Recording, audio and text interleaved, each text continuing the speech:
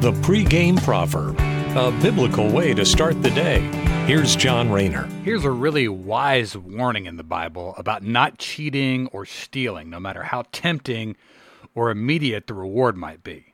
Proverbs chapter 20, verse 17 tells us, "Bread obtained by falsehood is sweet to a man, but afterwards his mouth will be filled with gravel."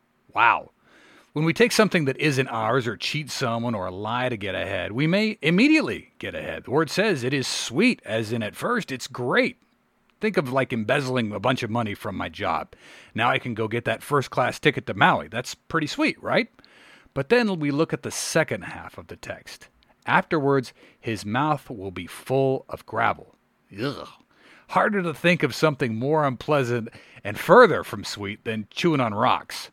So, while the guy may have gotten the first-class ticket to Hawaii from the money he stole, the sin is then revealed, and the punishment is way worse. What was a first-class ticket for a 2-week stay in Hawaii, well, he later winds up spending 2 years in jail, and that's just one scenario. These are punishments meted out here on earth.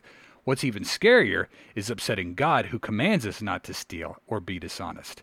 And this is the case of all of sin, really. We may get a sense of immediate gratification at first, but the result is punishment.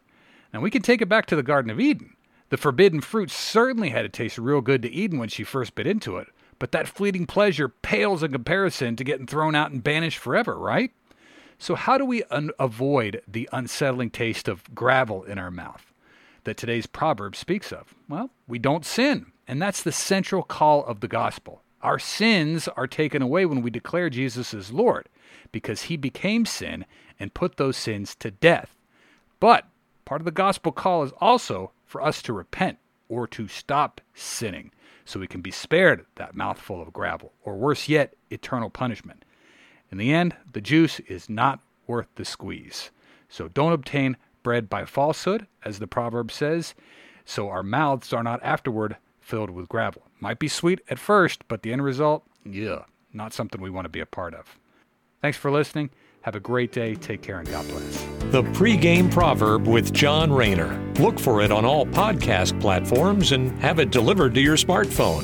The Pre-Game Proverb, proud partners of The Bar, the Biblical and Reformed Podcast Network.